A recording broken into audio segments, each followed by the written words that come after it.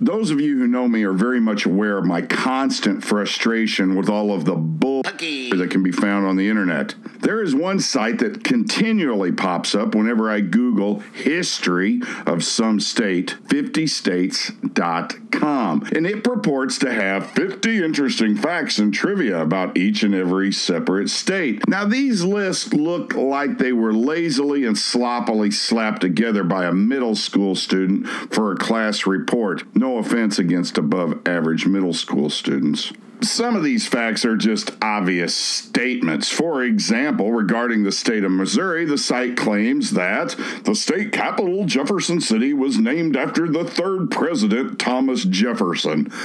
Duh. Guess what? 50states.com. Washington County in Missouri was named after the first president, George Washington, as was the town Washington, Missouri, in Franklin County, which was named after Benjamin Franklin, the inventor of the $100 bill. Other exaggerations and fallacies about other states that can be found on the website 50states.com. When the Japanese and Americans fought on the Aleutian Islands of Alaska in 1943, it was the first battle on American soil since the American Civil War.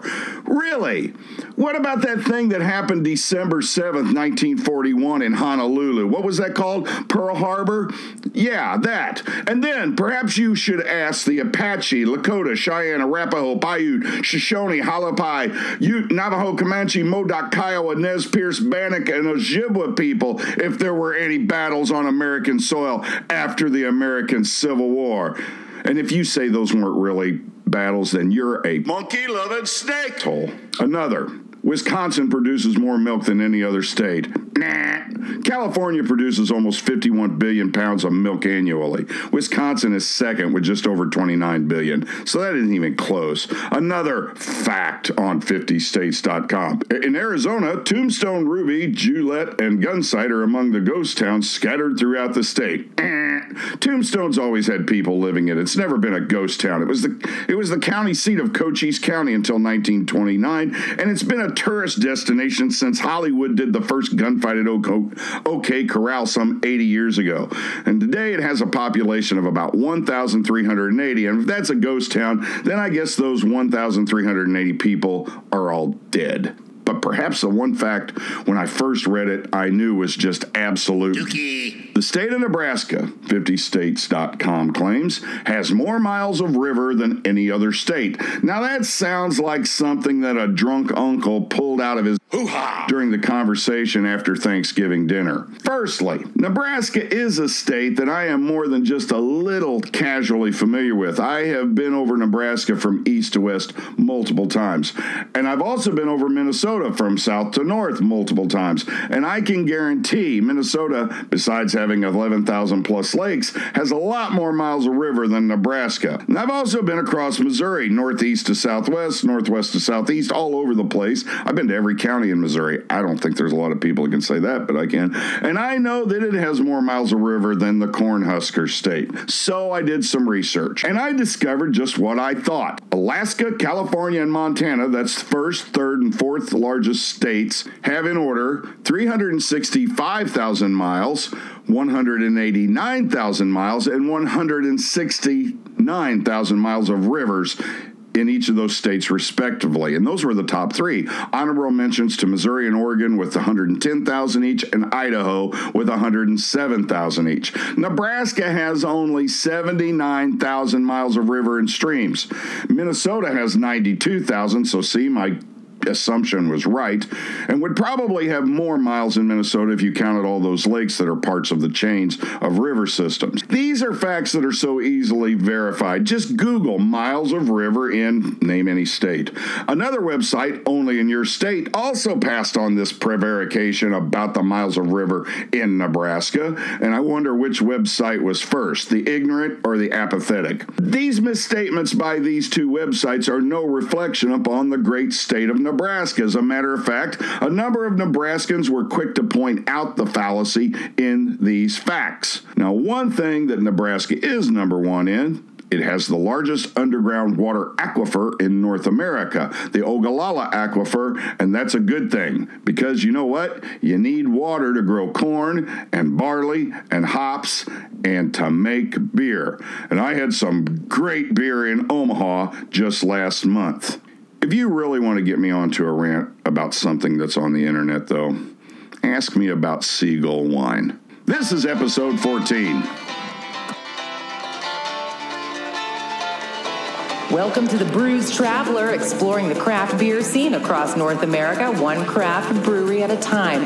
And now here's your host, the man who gets more MPP, that's miles per pint, than anybody, Alan Tatman. Thank you, Jessica. And guess what, everybody? I might have a chance to learn about Seagull wine next week. I'll tell you more about that at the end of the show. And hello, beer geeks and travel nerds. And thank you for putting us in your ear. I just got in off the road on Thursday after a 1,200-mile-plus tour of the South by Southeast. I visited Yazoo Brewing in Nashville, which we featured on last week's episode, and Sweetwater Brewing in Atlanta, Lazy Magnolia Brewing in the Kiln, Mississippi, Lost 40 Brewing in Little Rock, and all of which will be featured in upcoming shows.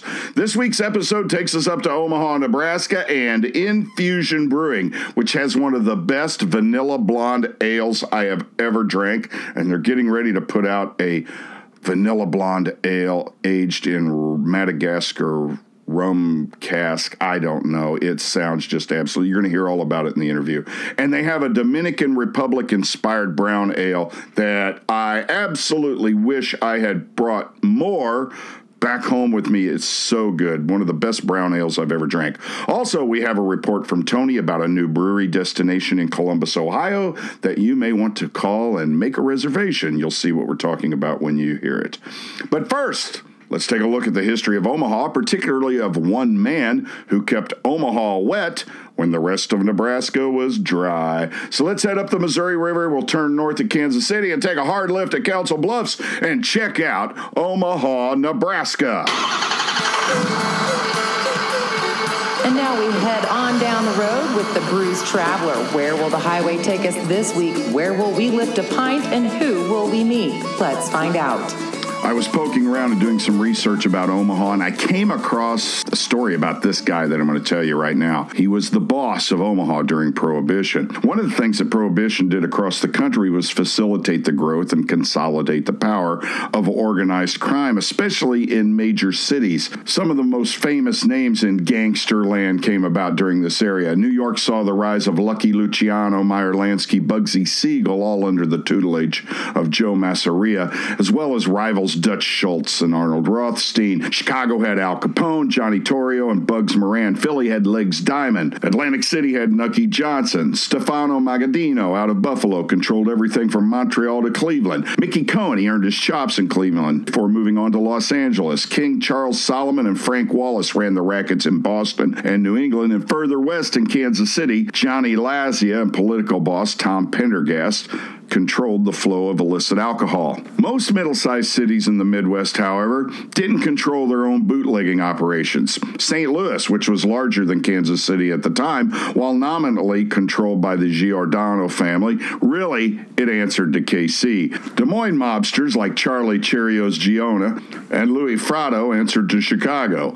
Isidore Kid Can Blumenfeld in Minneapolis, he paid homage to both Capone and the Genovese crime organization ran by Joe Masseria out of New York. But Omaha was different. One Tom Dennison, the son of Irish immigrants, at 34 years of age, arrived in Omaha in 1888 with $75,000 in his pocket, and he found a town that was wide open. Born in Iowa in 1858, as a very young man, he earned his chops by heading west to the boom towns associated with mining, where he first worked as a prospector, but quickly figured out that the real gold to be made was from pulling it out of the pockets of the other people doing the mining. He became a saloon keeper, then a pimp, and he ran many gambling dens, the most famous of which being the Opera House Gambling Saloon of Leadville, Colorado, and the Board of Trade Saloon in Butte, Montana. Dennison originally came to Omaha just to start another gambling saloon. He began by controlling the card games and the gambling in the river town,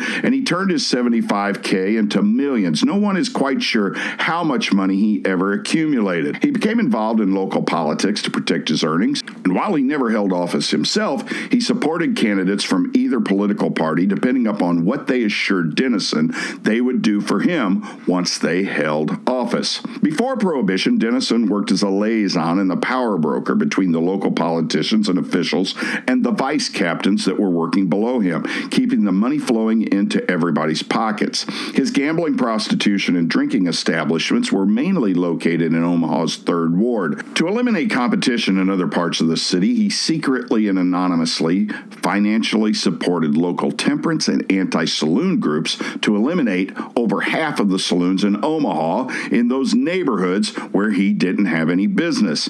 He would then open up illicit saloons, speakeasies if you will, in those neighborhoods, taking over the drinking and many times the gambling and prostitution rackets in that part of the city. His power was such that for 25 years, the police and mayor reported to him daily. A newspaper reporter once asked him about criminal activities in Omaha, to which he replied, "There are so many laws that people are either lawbreakers or hypocrites. For my part, I hate a damn hypocrite."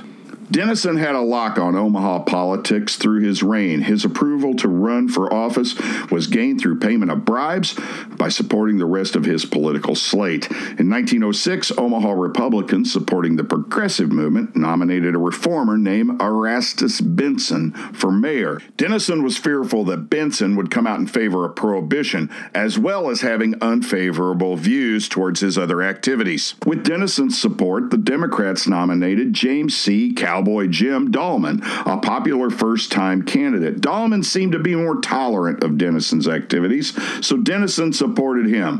Dahlman was elected mayor that year, and in 8 of the 9 subsequent campaigns for mayor between 1906 and 1930, as long as Dahlman was mayor, Denison's business interests continued to operate unmolested. When Prohibition took effect in Nebraska in 1917, 3 years before the Volstead Act and national prohibition, Denison set up the Omaha Liquor Syndicate. He also established trade networks with Capone in Chicago and Pendergast in Kansas City. In 1929, more than 1,500 outlets in the city were selling alcohol that was either supplied or sanctioned by Tom Denison. His influence over the mayor helped Denison install family members in city jobs all over Omaha. State officials, furious about the power that Denison held over the city, conducted several raids, driving several establishments underground. However, with Denison's assistance, as soon as one establishment was closed, it reopened in another location,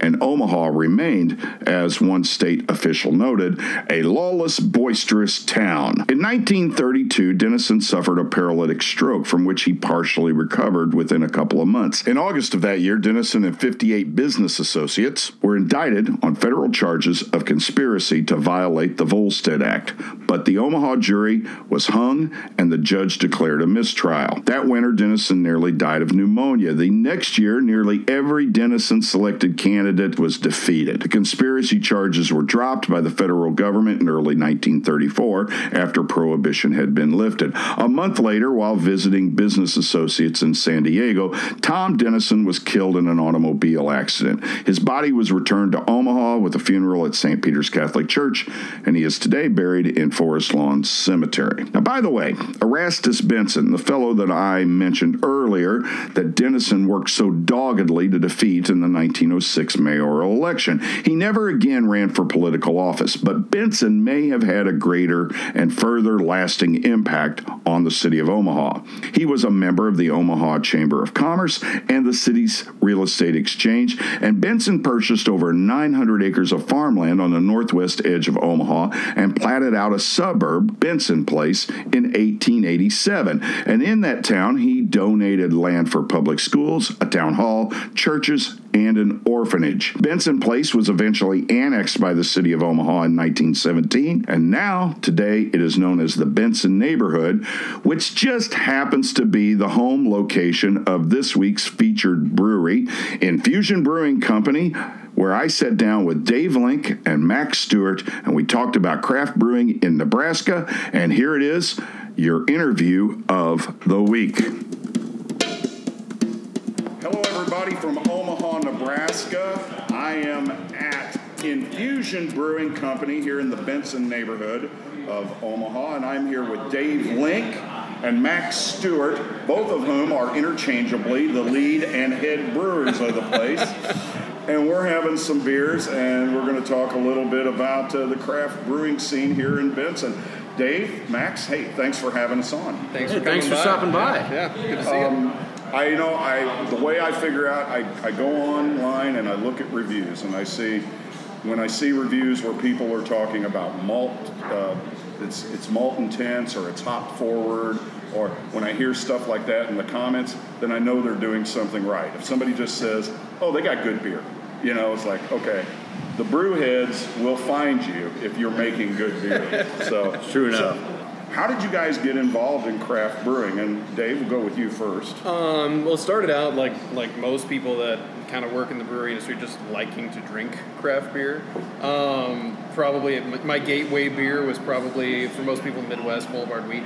Right. Was kind of the first thing that got me going away from my college Bud Miller Coors, whatever I could get super cheap. Right.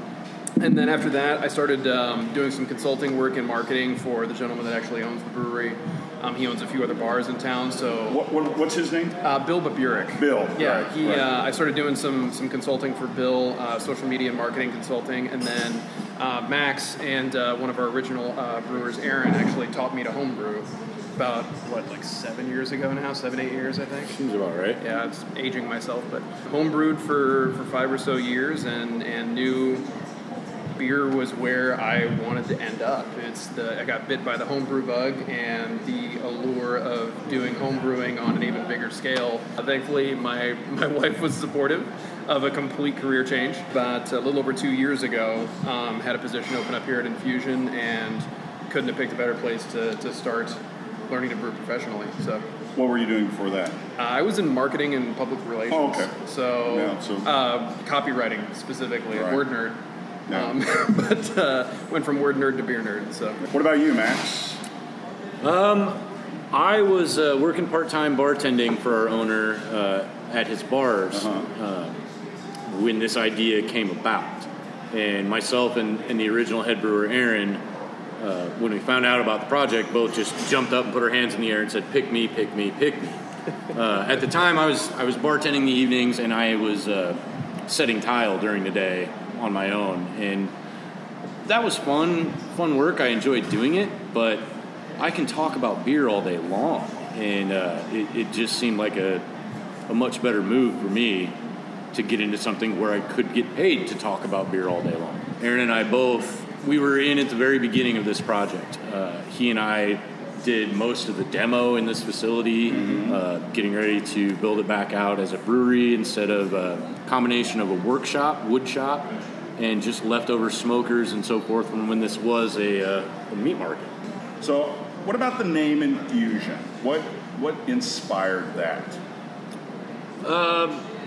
Really, it was kind of the best way to describe how Aaron and I were as homebrewers. Mm-hmm. We looked at beer as something that we loved, but something that could always be different. Mm-hmm. And we had no fear of adding just some strange things to beers to find out. We brewed beers with circus peanuts, with gummy worms. Early in his homebrew career, Aaron actually brewed a beer, and he used a bunch of Mountain Dew concentrate from a soda machine. Just because what would happen if? What would happen? You're a mad scientist. Yeah, and that, we felt like a very good description of if you walk in the door and you see Infusin, you're going to come in and you're going to see a lot of beers that have been infused with different flavors. We tend to, I think all of us tend to be more seasonal beer drinkers, so we tend to brew beers we like to drink in that season of the year. Right. So it runs the gamut from fruit to sour to sweet to chocolate to tart. It's just all over the board, so it's a lot of fun. How big is your brewery production here and over at the other place? So this facility is our original one. It's a 7-barrel brew house. Okay.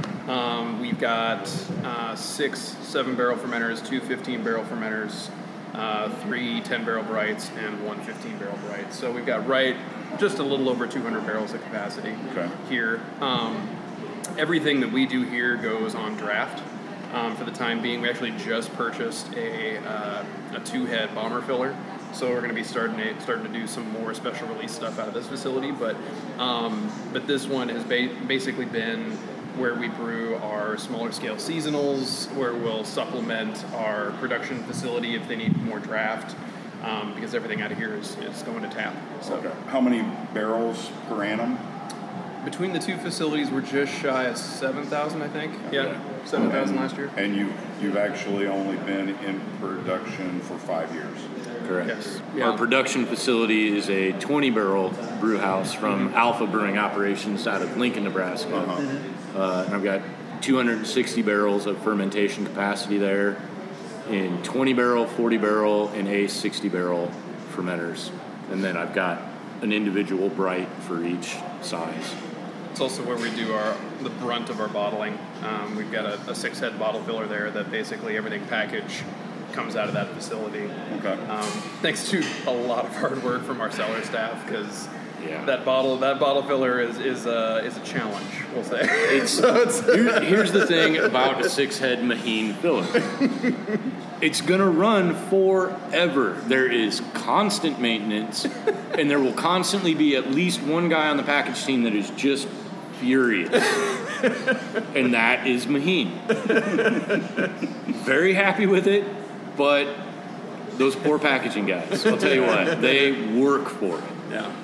And I'm spoiled at this facility as well. I actually have air conditioning. Those poor guys don't. So when it's 110 out today like it is, it's probably 102 in the production facility. So they're working their butts off in a lot of heat. You're just sweltering. Yeah. Looking at your portfolio that I see up here on the wall, I can say pretty much you really don't have a portfolio. You guys are all over the place. We are. We've got a small group of core beers led by our Vanilla Bean Blonde, right? Which is 80% of what we produce out of the production facility. And we have our Radial IPA, which is a West Coast style IPA. Yeah. I'm drinking right now. It's great. And then our Dominican Brown Ale, which is a nearly porter-like brown ale with lactose. We all took a trip to the Dominican Republic a few years ago, and we brought back some coffee, some cocoa, some vanilla, and thought, well, let's try and make a beer with this. So we made a pilot batch, and people sitting at the bar just went crazy. They loved it. Aaron and I had a brown ale on tap called Butcher Block Brown. And because when we started, our owner says, hey, we've got 15 taps. I want a West Coast IPA. You guys figure the rest of it out. Go nuts. All the freedom. This is great. And Aaron and I looked at each other. We go, brown ales are boring by and large. Let's do something fun. And this being an old butcher shop, we called it Butcher Block Brown. And it was something that we were very happy with and very proud of. It's a great beer. But the Dominican generated such a response, and we couldn't justify having 2 brown ales on tap, especially in Nebraska. So, unfortunately, Butcher Block went into the cabinet and only comes out once every couple of years as a special treat for, say, an anniversary party or the like. But the DR Brown dramatically overtook it. And so those 3 beers, the Vanilla Bean, the Radial, and the DR Brown, those are our package portfolio, if you will. We've recently added an old Omaha brand called Mets. It was a lager that was produced here, and we are in no way trying to recapture that recipe. We developed our own all German ingredient recipe that we're very happy with. But our owner is a huge beer historian, especially for the Omaha area. Right. Yeah. And he saw an opportunity to revive an old Omaha name and really wanted to take advantage of it. So we did. A childhood friend of mine, his granddad was the commercial artist for Mets. And our owner had met him a long time ago when our owner was young, just to ask him some questions about beer and trying to learn more. My friend called me up a few years back and says, hey, I'm trying to clean out my granddad's old house so I can get it sold. There's all this old beer stuff in there. Do you want any of it? I don't know. He goes, it's mostly old Omaha stuff. I said, I know a guy that does. I called my owner, and we went over there. And this was a hoarder house. I mean, it was full. But the amount of stuff that he pulled out of there as a collector is just insane, unrivaled. I mean, everything you can see in this tap room is Bill's. Yeah. Like, it came from his personal collection, especially the Omaha brands and the dairy milk cartons and the old coolers and the taxidermy as well, for good or bad. Yeah. I mean, who doesn't need a cowboy squirrel with 6 shooters? He's hiding over there by the vodka. You really But yeah, he's the thermometers and all of that kind of stuff in here is all from his collection. You know, distribution. Where are you guys at? Where are you going? And we are just within the great state of Nebraska. Okay. That's the only place you can find us. Okay. We just opened up the North Scottsbluff, Scottsbluff area about 2 or 3 weeks ago. Yeah. So about 3/4 of the state can get our distribution currently. I think the plan is to basically get border to border by the end of the year. Mm-hmm. Yep. But originally it was tap room only, basically Omaha when it first started. So over the last 5 years, we're pretty close to border. Anything down the road, like looking like going into across the river? We get a lot of inquiries, particularly from Iowa and Kansas, Missouri. Kansas City.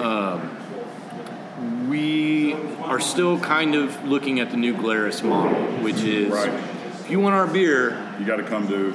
please come to our community. That way you can also see our neighbors. Right. Because we've got some great neighbors doing some really neat things. Yeah, it's a good model when you're starting out. And Yeah. then once you get Nebraska taken care of, then you can decide what you want to do. Right. They have decided they don't want to. Right. And we still, in almost 5 years, have not reached a point where we feel like we are ahead of our demand, Right. particularly for vanilla. Right. And so as we slowly have opened up sections of the state and still can't get ahead of that, we're going, there's no reason to think about leaving this state until we can make enough beer for the people in the state that want to consume it. Once we have some excess, then maybe. But yeah, I mean, we're running full tilt, 5-6 days a week on average. So there's no lack of beer being sold. That's for sure. That's a good place to be. Yeah, it's a good problem to have. Okay, Max, probably I'll start with you on this since you've been here the longest. What's the worst day ever in Infusin Brewing? Okay, well, What broke? The boiler Okay. was at this facility before we'd opened the production You're facility. the second place out I've interviewed in the last 4 months that has said that's the boiler. Yeah, where are you going? We had, I can't remember. So the system that we use here, this system sat non-use for about a decade in downtown Omaha. We pulled it out of there, got it back and working and everything again. Steam jacket had a few leaks. still does. Still does, yeah. We've done our best. What happened was the boiler was having such a hard time as that leak grew bigger, trying to keep up with the system, that it was constantly hitting the call box to send water in. Well, one day, it was calling for so much water, and for whatever reason, that call box was piped with cold water. And it dumped so much cold water into the bladder of the boiler that it just cracked. Dumped water all over the floor. Boiler is now out of commission. We cannot afford to be down at this time. So we get a hold of a local mechanical company, Drexel Mechanical. Guys were great. And they came in and worked with Aaron and I overnight that night. They had a new boiler, same size, at their warehouse. And Aaron and I, having been here since 7 that morning, worked with those guys, got the entire boiler replaced, got everything back up and running by about 4 the following morning. Went and ate breakfast, then came back to brew again. And so we had, in 48 hours, we probably worked 45 of them. Wow. And it was a long stretch. And when people talk about opening a small business is a lot of work and requires a lot of effort, that's exactly what they're talking about as far as I'm concerned. You don't get to go home just because you want to go home. That was a long day. But we got through it. What's the best day ever? Man, that's a tough one because it's somewhere in between the first time one of my personal homebrew recipes went on tap and then went through the distributor and was on tap at the bar I grew up drinking in, or it was the day that we looked at all of the paperwork and said, we can afford to build a new facility. And we have to, but we can. That was neat. Yeah. and extremely humbling. Right. What about you, Dave? For you, I'm sitting here. Best day. It's kind of every homebrewer's dream to see your beer go on tap at a bar. Right. Even whether it's, your buddy's bar, or whether it's an actual bar. But yeah, that's a pretty amazing feeling. The other day is we are fortunate enough to know a gentleman named Gerd, who lives in Bollbrock, Germany. And why did I not think of this? I don't know. I figured you were going to steal this from me, but I'm going to take it now. Bill, over the years, he takes an annual trip to Europe with a group of people to basically tour craft beer in a different part of the world. Over the years, he's made very good friends with this gentleman named Gerd in Bollbrock, Germany, who is the fifth generation brewer at his family's brewery. At Brauerei Gasthof Eck, and he made the flight over. Literally a 3-day trip. He flew over, stayed with us for a day. He allowed us to brew his 5-time gold medal winning, international gold medal winning Dunkel on our facility. Was unbelievably kind enough to just give us the recipe to use. And we have since adapted it to basically fit our water profile, and that's the Dunkel we have on tap right now, is the Wilderer Dunkel. It's our adjusted version of Gasthof Brauerei X 5-time gold medal winning Dunkel ale. Wow. I don't know that there's a lot that can kind of top that. Having him over here for a few days and just getting to because my wife and I were fortunate enough to have met him about 2 years prior. We went on one of those trips. So to kind of see things come full circle on that, and really know that the only place you're going to get even close to that original beer on tap in the U.S. is in this market at this brewery is, like Max said, very humbling and very awesome at the same time. So that's probably my best day. That's a great story. Yeah, it's... We also... Yeah, I don't know how else to categorize it other than that was just an awesome day. And this is how I'm going to get out of this, is you said the best day here. So I wasn't really thinking about the fact that we also, Aaron and I had the opportunity to go to Germany and brew with him on his system. Okay. Yeah. And that was without question the greatest day I've had in brewing. Because that particular brewery has been in operation for... 1,500, something like that, I think. Since, not too long after Weinstefan. Yeah. And to be allowed in there and have him, here's my equipment, come on, help me brew. Right. Still a direct fire wood fueled kettle on their system. Wow. Yeah. Yep. A wood fueled kettle. Yeah. That's it's all the lagering tanks that he has were World War II era bunkers that they built. That they just slid in these long horizontal lagering tanks that you walk into because it's basically at the base of the Alps. It's a man-made cave. Yeah, it's basically at the base of the Alps, so it's constantly 53 degrees in this man-made cave, and the only way he controls the heat in there is through some louvers that literally dig up and that vent up and down through the ground. So that was a very long couple of answers to your question. Good. Right. Okay. Something about the industry that has surprised you, that you didn't anticipate. Easily how friendly everyone is. When I got out of high school, started at college, I got a job at an insurance recovery company. Tight. Nobody talked about anything. Nobody shared anything. This industry, I have encountered so many people from other breweries. We start talking about, hey, I'm working on brewing this kind of beer. Right. Hey, I'm thinking about doing this kind of project.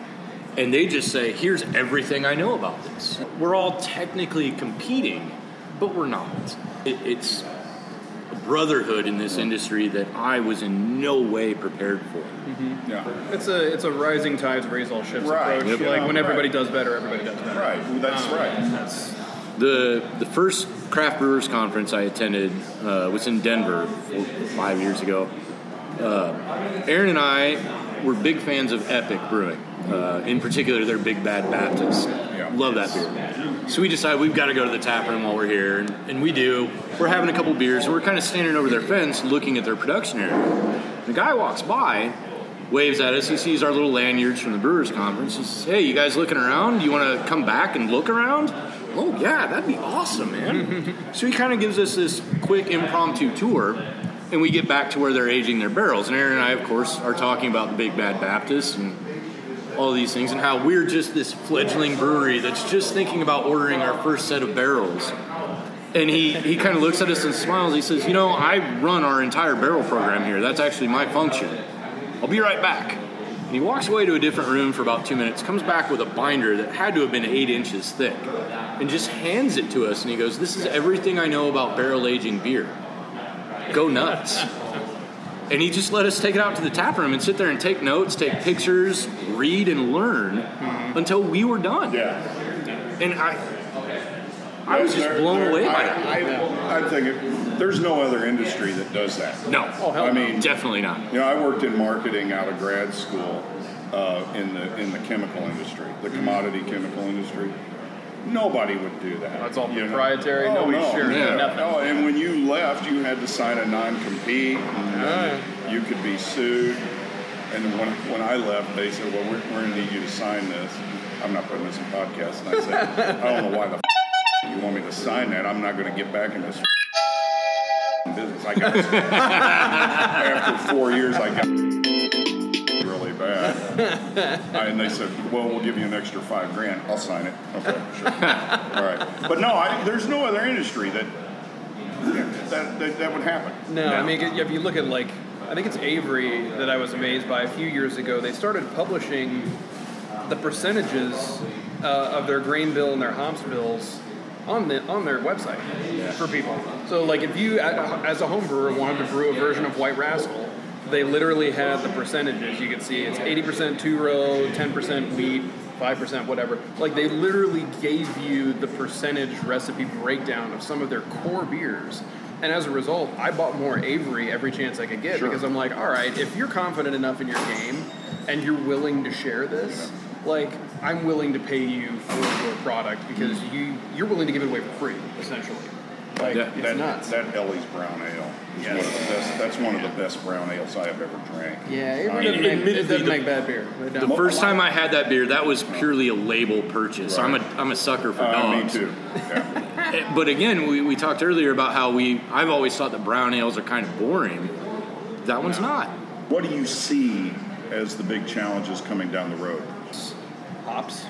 Hops. I mean, especially with New England IPAs now. Everyone and their mother has 7 or 8 IPAs on tap, and they all are now the New England hazy IPAs, and they all have massive amount of Whirlpool and dry hop additions, and they now. So I mean, that's not to say I'm not bagging on the style. Actually, I enjoy them quite a bit. I will. I know you will, which is why I'm saying I'm not. But you have such a huge amount of hops going into whatever scale you're brewing at that your yield is lower, your initial cost is higher. You say huge amount of hops, you mean to say wasteful amount of hops. Max is a little averse to New England IPAs, as you can tell. But it's just one of those where I still don't know that we're going to be able to produce enough to support the way that we are currently brewing as an industry. Which is why if you look at some of the bigger boys in craft, you're starting to see a swing back toward your more traditional styles of beer, your lagers, your pale ales, some of your simpler beers that it can't sustain at scale for everybody. So I think that's going to be interesting in the short term. Yeah. So, the other challenge, I mean, as we're sitting here, I'm thinking more of them. I mean, we have something around 6,800 craft breweries. So, I mean, to be fair, let's look back at numbers. Pre-Prohibition, we had around 2,800 breweries nationwide, with a nationwide population of 30 million, let's say, maybe 50. So, in theory, we're now close to 500 million people. We could, in theory, support tenfold the number of breweries, but I don't see the market supporting 28,000 small craft breweries. I don't either. I see them supporting maybe 10,000, maybe 12,000. But ultimately, the markets continue to shrink and shrink and shrink, and I don't know that you're ever going to see another Boulevard. I don't know that you're ever going to see another Odell or another New Belgium or another Youngling. I don't think you will, simply because that piece of the pie is gone. So now we're taking whatever slivers of that other piece of pie is and going hyper-local with everything, which is why you've seen this explosion in breweries in Nebraska. And a lot of them are in small towns.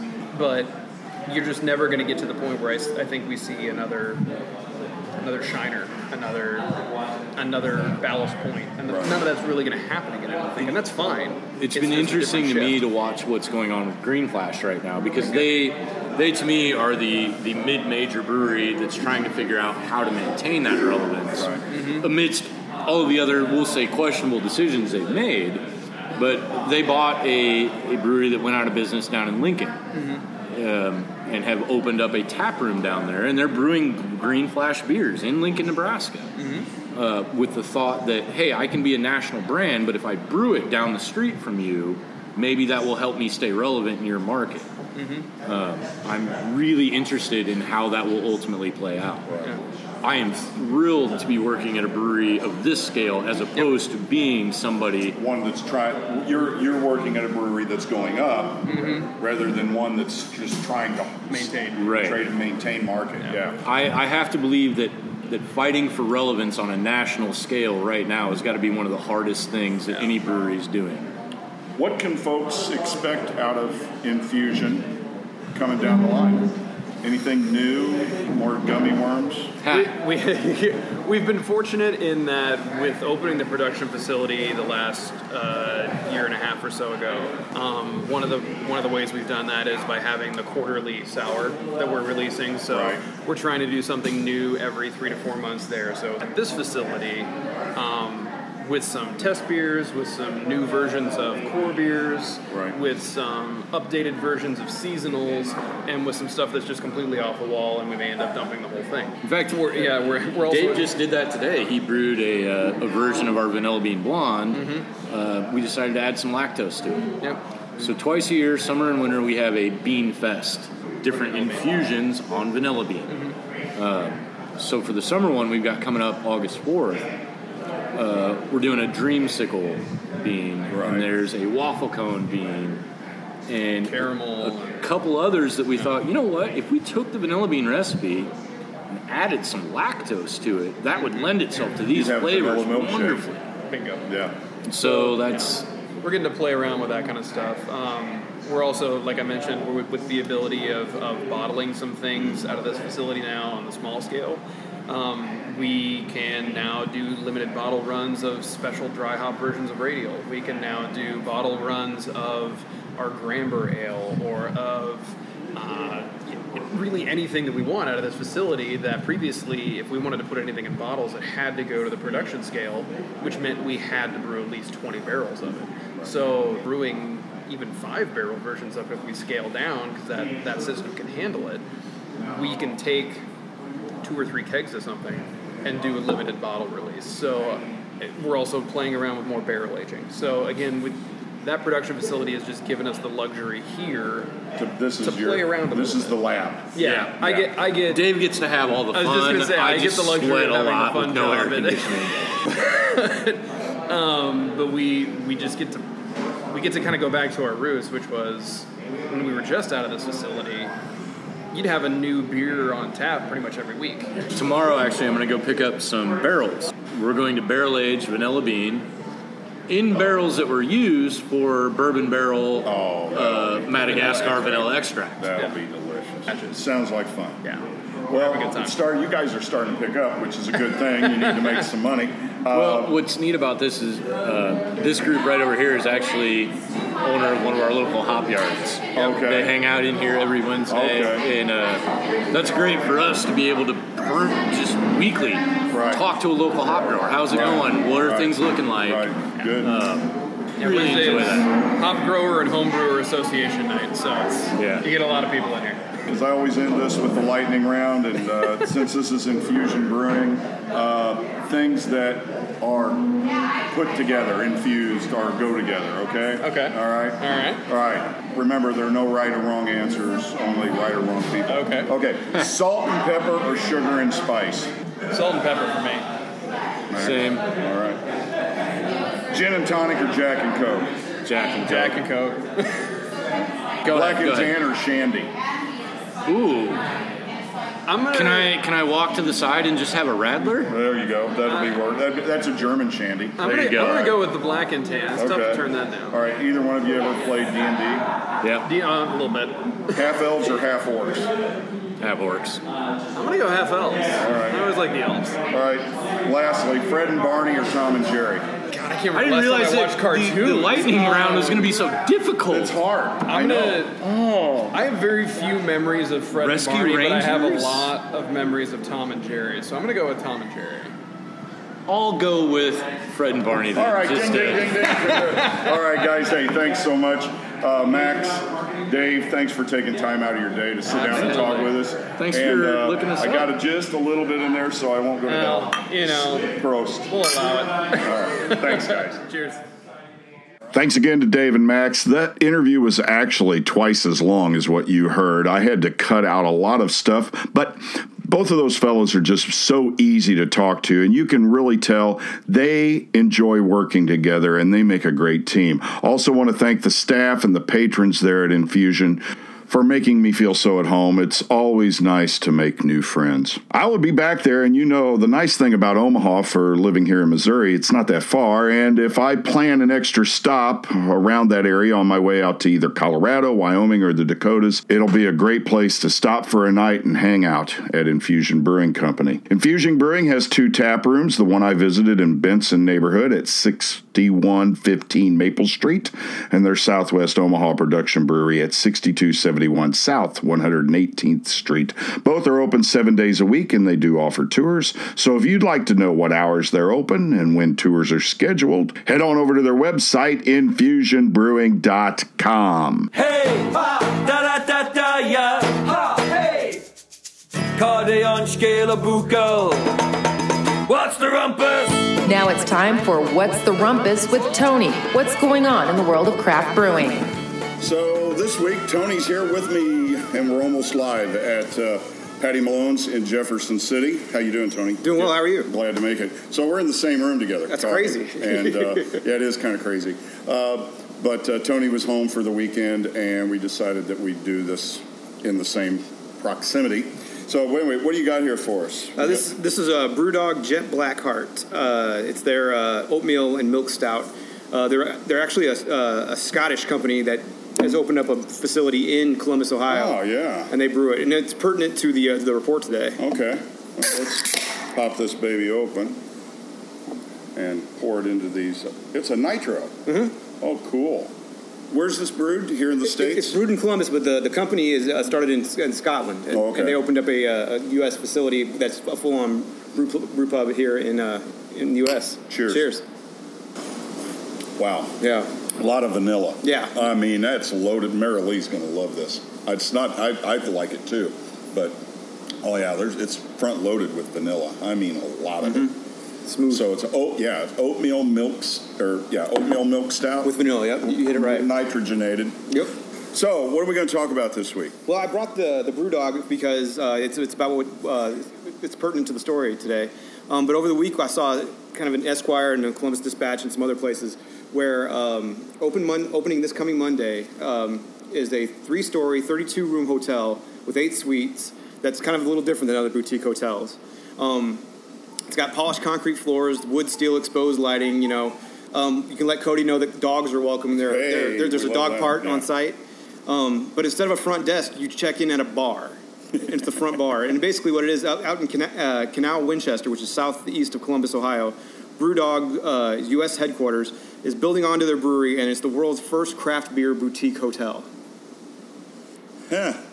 So I know Dogfish has a hotel. They do. Attached to their brewery. They do. But so it's a boutique. What makes it different from just being a regular brew hotel? So basically, it's called the Dog House, and each room comes with a mini bar of cans, of Brewdog cans. Each room has a tap that hooks into a growler of your choice, so you basically can either get it out of the fridge or you can get it tapped into your room. Their sour facility is on site, and therefore you can actually pipe the beer straight into the hotel to their bar area. The soap in the bathroom is made from beer. The spa has hopped up beer treatments. And my favorite part is that in each bathroom, there's a separate fridge right next to the shower for shower beer. You can just reach out and grab a BrewDog can. Their beer making process graphics on the wall. There's a beer museum on site. And in the center of the whole place are 500 wine and Scotch barrels. This is, like I said, this is their sour beer hub. And so beer is piped directly into the hotel. And the larger suites have like rolling overhead doors that open right onto the facility. So you can just look out your room and see them making the sours there. So it's really for the beer nerd. And how long have they had this going now? They're just opening it on Monday. This is their first one. And they claim it's the first ever boutique craft beer hotel. Well, I think when we go that way on one of the journeys, going to have to stop and check it out. For sure. Well, they're an interesting company because it's actually a Scottish company that was founded in Fraserburgh in 2007 and is now based in Ellon. They were one of the primary pushers to get a lot of the beer laws changed in Britain. And in the 2010s, they just exploded. They opened bars all over the place, from Edinburgh to Bristol to Leeds to Stockholm to Sao Paulo. Yeah, they had tied bars. Yeah. It's it's a little different over there. Right. And they're hitting Japan too, and their plan is Australia and China soon. But in 2017, they really made their landfall here in the U.S. by not only opening a bar, they opened up a brewing facility right outside of Columbus. So do you know their distribution? Is it just Ohio right now? No, I saw it in Indiana as well, and they're slowly creeping out of Ohio. Right. But for the most part, I think it's right there in the region. Like I don't think it's in Illinois, and it's not here in Missouri yet. We'll have to take a look at that and see where might be the closest place that we could get it for Missouri. Missouri's always lagging behind a little bit than everybody else. Although I was in Arkansas last week, and we're way ahead of them. Right, so, for sure. So nothing against Arkansas, guys. It was beautiful, and I had a great time down there. But they're still dealing with the dry county thing. So yeah. So, do these guys have any plans for expansion if this goes well? Yeah, for sure. They want to open up a second one. They don't know exactly where it will be. Obviously, this hasn't even opened yet. But right. This company is really big on marketing. That's kind of their thing. Right. They were one of the first ones to open source their recipes. Making them all available to the public. They just loaded them up on the web, and everybody can make their beer. They established a crowdfunding share program that totals about 8% of their company. Wait a minute, stop. Yeah. We'll get back to the crowdsourcing. They are putting their recipes up on the web for home brewers. Yep, everything down to the detail. No secret ingredients or anything. Holy cow! It's just to get people excited about their beer, and then as you can tell by the saturation of their bars, I mean it seems to be working. Well, that surprises me in two ways. First off, that's not something that I've ever heard anybody else ever doing. No. And number two, because they're Scottish, and Scots are supposed to be thrifty and very, very. They pinch every penny that they can. And to put your own recipes out there, I wouldn't worry so much about the home brewer. But what about another craft brewer taking your recipes and trying to duplicate your beer? They're practically daring them to. It's just like, come on, try it. And they already have this infrastructure in place. I mean, they got all these facilities. It would take somebody quite a bit. But I guess they have faith in their process because they're constantly putting out new beers. And that's kind of their thing, too, is they like in 2009, they launched a beer called Tactical Nuclear Penguin that was said to be the strongest beer ever made at 32%. And then 32% alcohol. And then the next year, they topped that with Sink the Bismarck, which was at 41 ABV. And then just for the hell of it, they made a freeze-distilled brew called The End of History, packaged in stuffed animals at a whopping 55% ABV. And only 12 bottles of that were made, and they were priced at 700 pounds each, making it one of the world's most expensive beers as well. I mean, they're all about the marketing. They're all about just it's about marketing. Yeah, it's just taken off. So, apparently they have no fear about losing any proprietary knowledge. Yeah. That's amazing. It's a good old-fashioned Scottish headbutt. I know, yeah. A Scottish kiss. That's right. Right in the forehead, right in your nose. So, I've never heard of such a thing. I mean, this is kind of surprising. Anybody else did you come across anybody else even remotely close to this marketing plan? Not with all the gonzo stuff. I mean, obviously people are always trying to throw out alcoholic beers and the pricey stuff. That's kind of a typical thing, but not all this stuff together, especially in a crowd-friendly way. Like I mentioned, the crowdsourcing that they do, kind of bringing in the company, like 8% of the company is owned by that crowdfunding share program. And they just have fun with it. Obviously, with this hotel is kind of the other thing. Like, just come here and, like, you know, here's a beer fridge right by the shower. Like, I might have expected that out of, say, an Irish company, because they always say, you know, about the Irish, if I've got a penny in my pocket, you've got a half penny.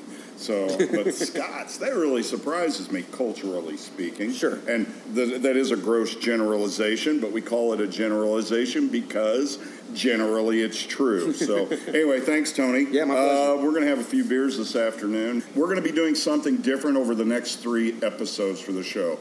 Tony is going to be mailing in a report. Marilee and I, for our wedding anniversary, are going to sail across the North Atlantic from Norway to Quebec. So that'll be a little different on next week's, in the next 3 weeks for our programming. So anyway, well, thanks, Tony, for coming by. I really appreciate it. Thanks for having me, as always. I look forward to your stories coming in on your episodes over the next 3 weeks. Same here. Thanks, all right, man. Have a good trip. All right, take care. You too. Bye-bye. Bye-bye. Oh, here. Cheers. Cheers. Bye. We haven't been able to do that before. Right? 1, 2,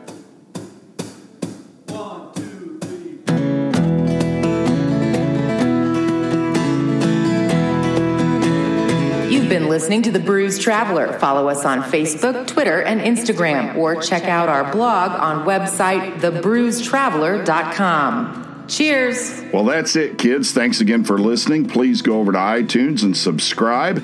Give us a 5-star rating and write a glowing review. And please subscribe. Did I already ask you to subscribe? Please do that. Subscribe. You can also check us out on Facebook and Instagram at The Bruised Traveler Podcast. Facebook is the best place to find out where I'll be traveling next. You can also check us out on Twitter at The Bruised Trav LR. I'm still working on the blog. You know, I just need to cut my losses and get current on that, and then catch up the backstories when I can, like when I'm on an airplane flying to Iceland or Ireland or someplace. You can find the blog and show notes over at thebruisedtraveler.com. The musical soundtrack for The Bruised Traveler is generously provided by our good friends Gaelic Storm. Check out all of their music on iTunes or head over to their website, GaelicStorm.com. Make sure you check out their tour schedule. I know they're playing in the KC Irish Fest this coming weekend. If you're around the Kansas City area, be sure to go hear them play. They are fantastic, and this year's show is as good as any I've ever seen. Marketing consultation is provided by Mission Digital Marketing, and coming soon to the website, The Bruised Traveler stuff, hats, t-shirts, pint glasses, etc., etc. We'll let you know when it hits the ground running. I'm on the road for the next 3 weeks. Well, not really on the road, I'm on the water. We're off to Iceland this weekend, and then we fly to Norway next week, and we're sailing on a Viking cruise liner from Bergen to the Shetland Islands, to Faroe Islands, back to Iceland, and then on to Greenland, where I'm going to investigate this seagull wine story. I'll put a link in the show notes so you'll know what I'm talking about. Then it's on to Newfoundland and up the St. Lawrence to Montreal, where Marilee and I are traveling with our good friends Bertie and Sabrina. And so you're not going to see me at your favorite tap room or pub this week unless your favorite tap room or pub happens to be in Norway, Iceland, the Faroe Islands, Greenland. I'm really curious to check out the pubs in Greenland. But I will be right back here on the podcast next week. Remember, take care of each other and take care of the earth. It's everything we got. And also, as always, Marilee, I do love you. Thank you, dear. You are the measure of my dreams. I'm so looking forward to our trip together. So, thanks again, everybody, and so long for just a while. Well, the Shenandoah was a good shipmate from Dublin town she came, and the captain being an Irishman, and Murphy was his name. 'Twas on the 17th of March we lay in Mobile Bay, and the captain being an Irishman did celebrate the day. The crew all being Union men who came from Dublin town, and the flag they flew from the masthead was the Harp without the crown. Hurrah, hurrah, for the girls of Dublin town. Hurrah for the bonny green flag and the Harp without the crown. Now we're finished loading and homeward we will sail. May the Lord above protect us from many a wintry gale.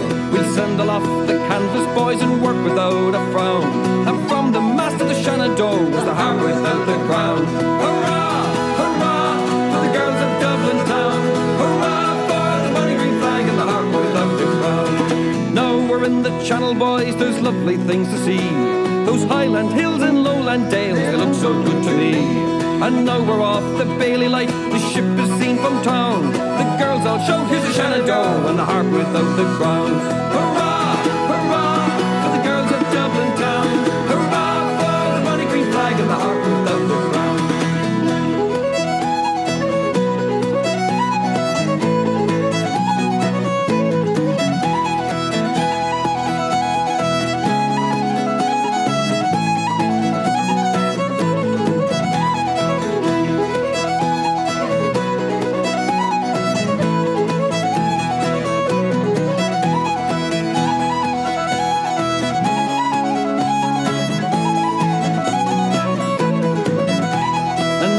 We are landed and safe on Dublin shore. We'll say goodbye to the Shenandoah and go to sea no more. We'll drink strong ale and porter and pass that jug around and say goodbye to the Shenandoah and the harp without the crown. The harp without the crown. The harp without the crown. The harp without the crown. Hurrah, hurrah, hurrah for the girls of Dublin town. Hurrah for the bonny green flag and the harp without the crown. Hurrah.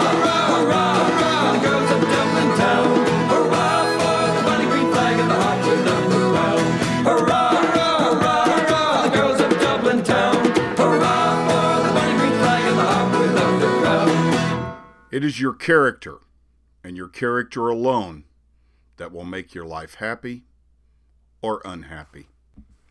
Senator John Sidney McCain III, warrior, patriot, statesman, citizen.